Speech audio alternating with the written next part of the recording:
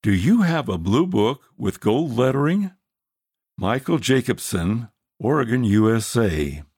Sometime after throwing the book away, I was curious to know what was in it. Years ago, I received a blue book with gold lettering on the cover from missionaries serving on the military base where I was receiving training for my job in the United States Navy. As I started to read the book, someone told me that it was false because it was copied from the Bible. This caused me to doubt the book's authenticity, but I held on to it.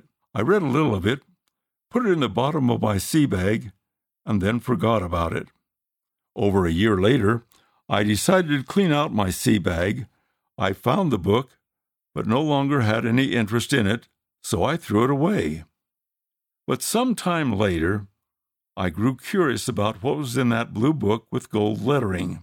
I now believe that this feeling came from the Spirit, which leadeth to do good.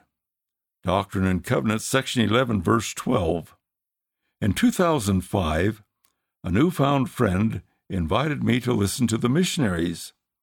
At first, I had questions and doubts about what they taught, but the missionaries were confident and gave answers that made sense to me.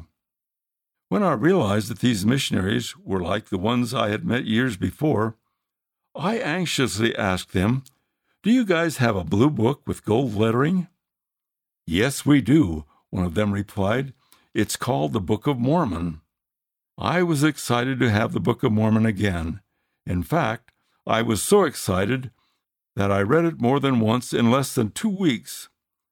As I read and prayed, I came to know that it was the Word of God.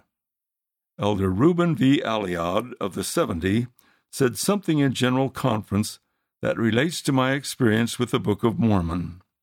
Any reader who commits to a sincere study of the Book of Mormon with the spirit of prayer will not only learn about Christ, but will learn from Christ, especially if they make the decision to try the virtue of the Word. Alma chapter 32, verse 5, and not reject it prematurely due to prejudiced unbelief by what others have said about things they have never read.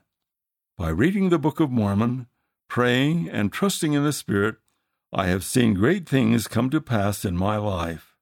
End of the article. Do you have a blue book with gold lettering? By Michael Jacobson, Oregon, USA.